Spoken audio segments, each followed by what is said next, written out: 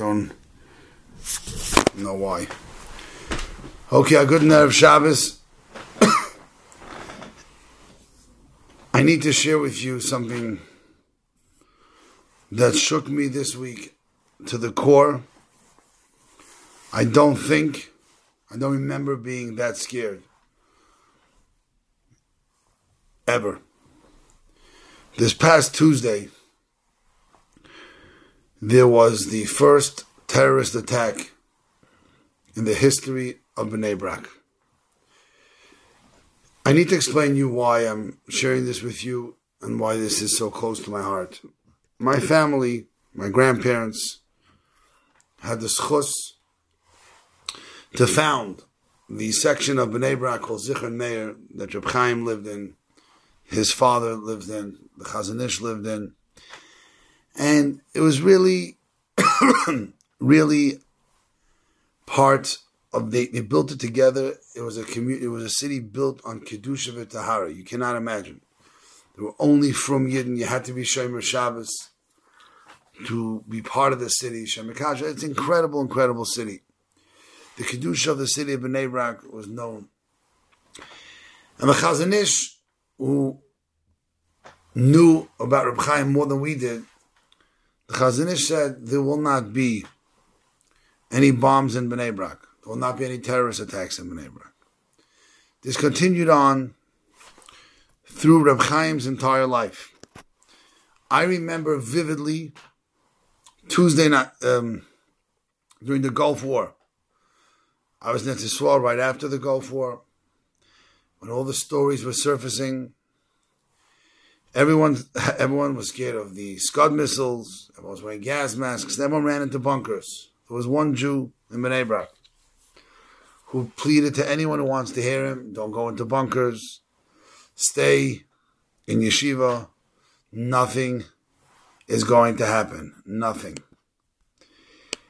And people asked him why. He said there will not be a bomb in Bnei Brak. There will never be a terrorist attack in Bnei Brak. Those were his words. So much so, you can check this up. This is a fascinating fact about the Gulf War. One of the, I think it was 39 Scud missiles that hit Eretz Yisrael fell right on the border of Ramat Gan and Bnei Brak. My uncle lived 2 blocks away from there, and his windows got shattered, and everyone went running to Reb Chaim, and they said, we heard a Scud missile fell in Bnei Brak. And Reb Chaim said, did not happen. They said, we saw it. He said, it didn't happen. They said, Reb Chaim, we can show you right now, there's a Scud missile that landed in Bnei Brak. And Reb Chaim, unfazed, said, I will repeat myself one last time, it did not fall in Bnei Brak. They were very intrigued. They went to the municipality, and they checked, and it was fascinating that the border between Ramat Gan and Bnei Brak, on the municipality records, it fell in Ramat Gan, not in Bnei Brak. But the point I'm bringing out is that's how sure Reb Chaim was. He didn't share with us why Bnei Brak will never get attacked, but he did say it to his last day. To stand a week, 2 days after Shiva, maybe a week and 2 days after his Petira, after his Levaya, to have a gruesome attack. If I'm not mistaken, 5 people were killed.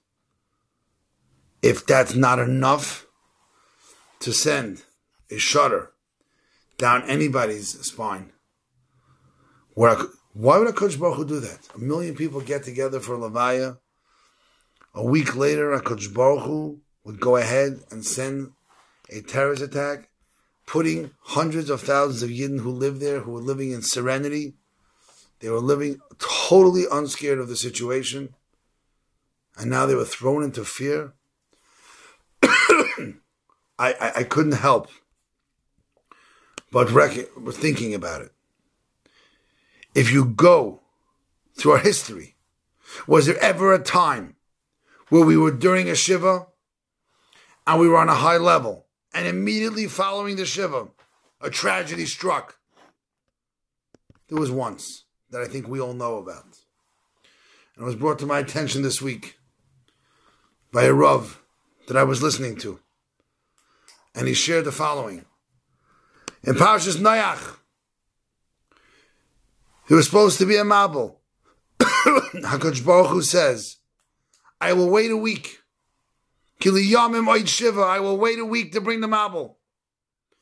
Tells us Rashi in the name of a Gemara in Sanhedrin. Why? Because of the honor and covet of Mishruselach. Mishruselach was a tzaddik. And Klal Yisrael got very involved, very intrigued by Mishruselach. And during the Shiva, they were totally inspired. Amazing. Yet the very day after the Shiva, after all those speeches, all those Hespedim, all those, obviously that's what they were doing. Otherwise, HaKadosh Baruch Hu wouldn't have pushed it off. HaKadosh Baruch Hu went ahead and brought a mabul. Why? Because the inspiration was very short-lived.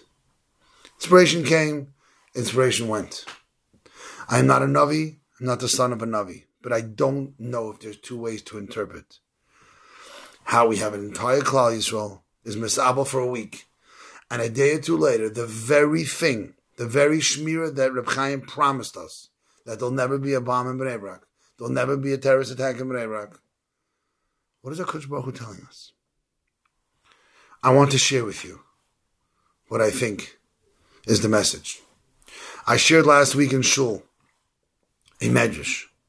The medrash says in the beginning of Parsha Shmini, the week while Reb Chaim was before his Levaya, the week that we were all sitting, the week of the Patira, and he said the following.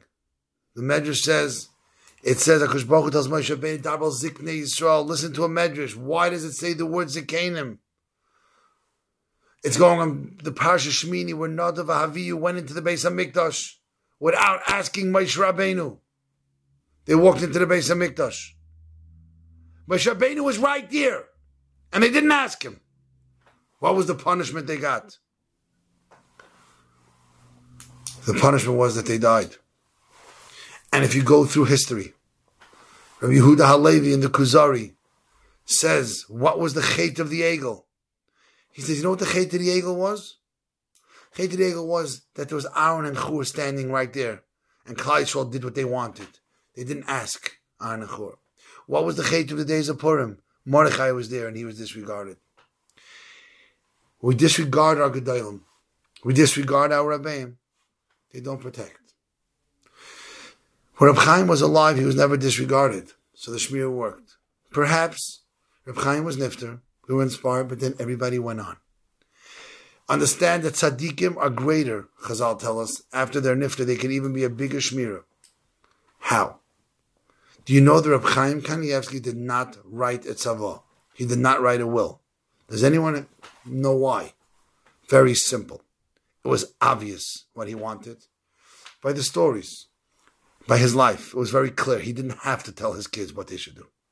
He told it to them for 94 years straight.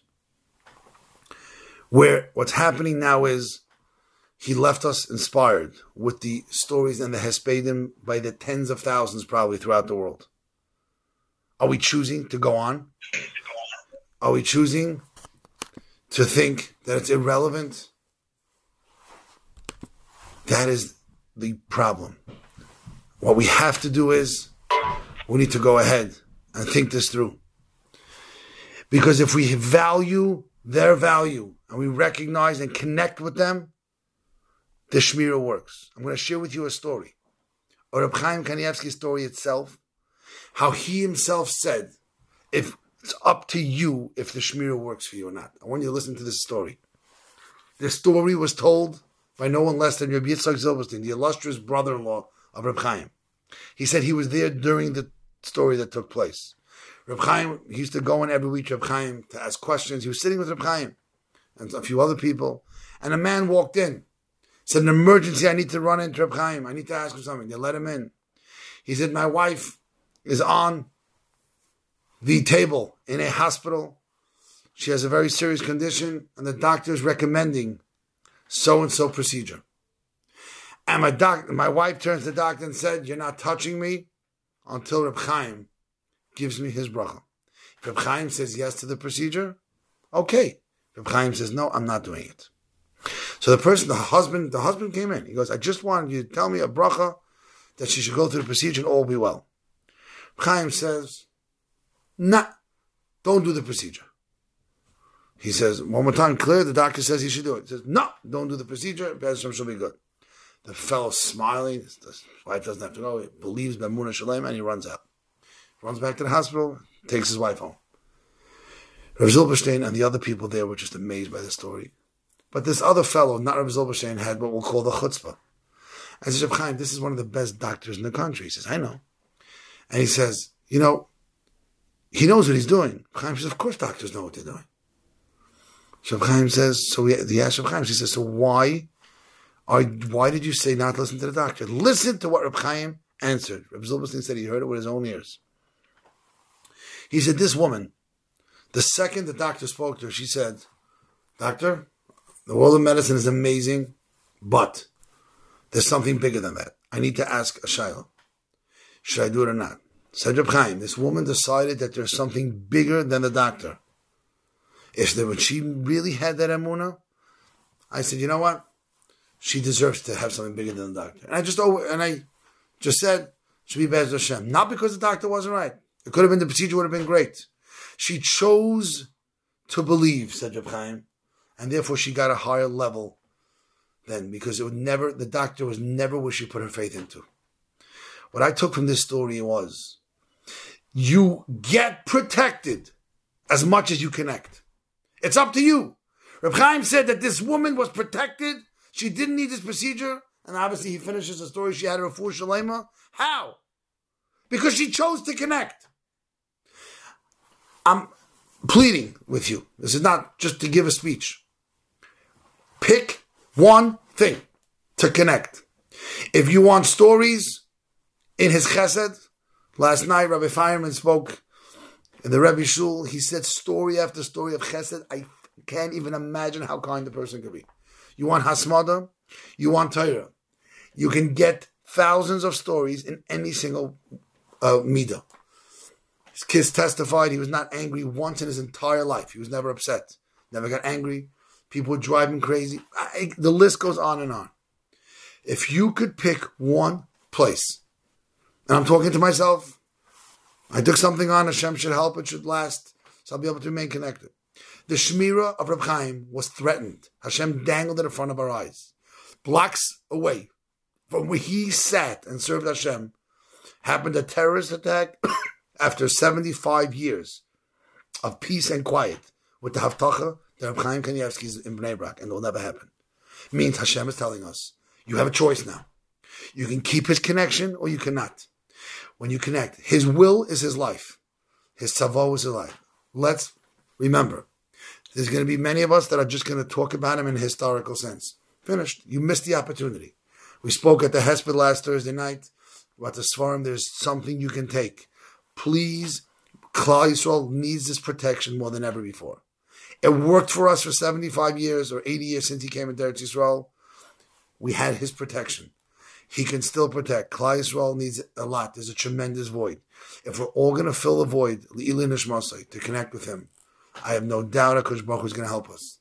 That B'Nisan Negalu, historically we've went ahead in Nisan, we had a Agula, B'Nisan Asid Legal, and Be'ezer Hashem Yisbarach, we'll be Zeicha to reunite with him and with all of our Gedolim in Yerushalayim Hachoidesh and bring the Korban Pesach. Be'ezer Hashem, next week we'll have the opportunity to start. We will discuss Pesach and Metzor Hashem. Have a wonderful Shabbos and Surah Tevis.